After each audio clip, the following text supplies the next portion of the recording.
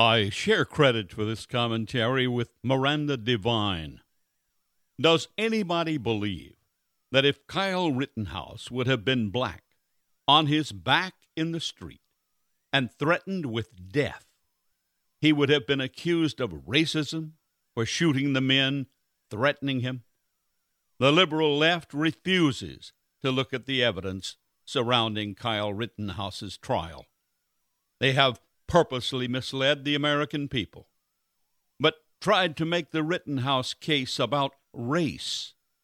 But it's about class, punching down a white working class son of a single mother because it makes them feel good.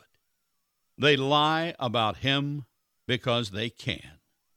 The central media narrative is that Kyle Rittenhouse was a white supremacist whose mother drove him across state lines with an AR-15 to shoot Black Lives Matter protesters. Blatant lies.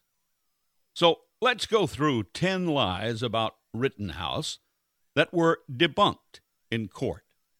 All 3 of the men he shot in self-defense during violent riots in Kenosha on August 25 last year were white. Not a single black person involved. Rittenhouse lived just 20 minutes from Kenosha in Antioch, Illinois, with his mother and sisters. But his father, grandmother, aunt, uncle, cousins, and best friends all live in Kenosha. He had a job there as a lifeguard and worked a shift there on August 25 before helping clean graffiti left by rioters at a local school. There, he and his friend were invited to join other adults who had been asked by the owners of a used car lot in Kenosha to guard the property after 100 cars had been torched the previous night when police abandoned the town to the rioters. Kyle had a gun to protect himself, since the rioters were violent and armed, including, for instance, Antifa medic Gage Grosskreutz, who lunged at him with a loaded Glock pointed at Rittenhouse's head. The next lie was that Rittenhouse took an AR-15 across state lines. His rifle had been kept in a safe at his best friend's stepfather's house in Kenosha. He did not cross a state line with a weapon. The gun was not illegal. Under Wisconsin law, he was entitled to possess the AR-15 as a 17-year-old. The judge dismissed the gun charge, which the prosecution never should have brought in the first place. The lie that Rittenhouse's mother drove him across state lines was also proven to be a lie. Wendy Rittenhouse, 46, never drove to Kenosha that day. She slept late the morning of August 25 after working a 16-hour shift at a nursing home near her home in Illinois.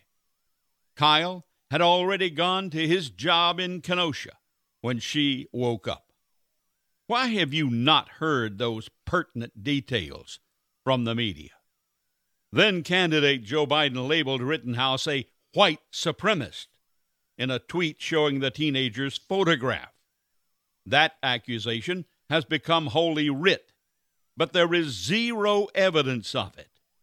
Biden is too feeble-minded to recognize that a white supremacist does not go out looking for white men to shoot. The FBI scoured Kyle's phone and found nothing about white supremacy or militias. All they saw were pro-police, Blue Lives Matter posts from a kid who had been a police and fire department cadet, who wanted to be a police officer or paramedic, and once sat near the front of a Trump rally.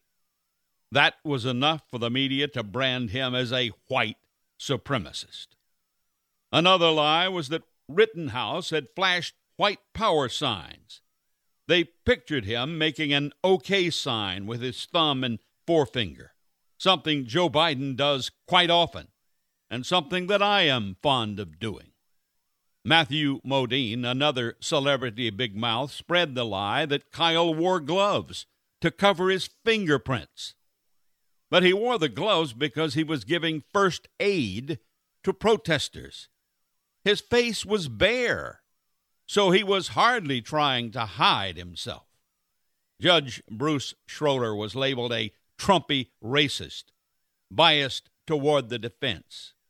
In fact, Schroeder is a Democrat. He ran as a Democrat in the Wisconsin Senate and was first appointed by a Democrat governor. A vigilante is someone who chases down others. In the Rittenhouse case, it was the 3 men he shot that chased him down. Kyle was trying to get away from them. He fell and was lying on his back when these 3 less than reputable white men surrounded him, kicked him in the head, slammed him with a skateboard, and then pointed a loaded gun at his head. In such a circumstance, who would not have defended themselves? Only because the public was able to see and hear the evidence for themselves did they become aware of the dishonesty of the media coverage, which threatened a fair trial and ensured riots should Kyle be acquitted. What has happened to the American media is sickening. They are the biased ones. Many years ago, I decided to use my research talents and voice to expose the lies of the media. This case is proof that they cannot be trusted. How much of the details that I just gave you were you told by the media? In their contrived scenario, Kyle Rittenhouse had no business in Kenosha, no need to carry a gun for protection in a riot zone, and was a white supremacist. All lies. They knew it was all lies, and yet they spread them around without a conscience. Do we want to trust juries in these court cases or rely on mob vengeance? I'll trust the jury. Kyle Rittenhouse should be a rich man after the lawsuit's over. All who lied about him should be sued, especially Joe Biden, MSNBC, and CNN. Biden ran for president by saying he wanted to unite America. Yet he stupidly jumped the gun before the case was even tried. Kamala Harris also jumped the gun and slandered Kyle. My greatest concern about this case is that the media purposely kept the facts from the American people. If they can do that to Rittenhouse, you or I could be next.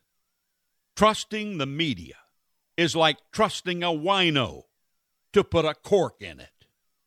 Thank you for listening today. I'll be back again next weekend, God willing, same time and same station. And God bless America.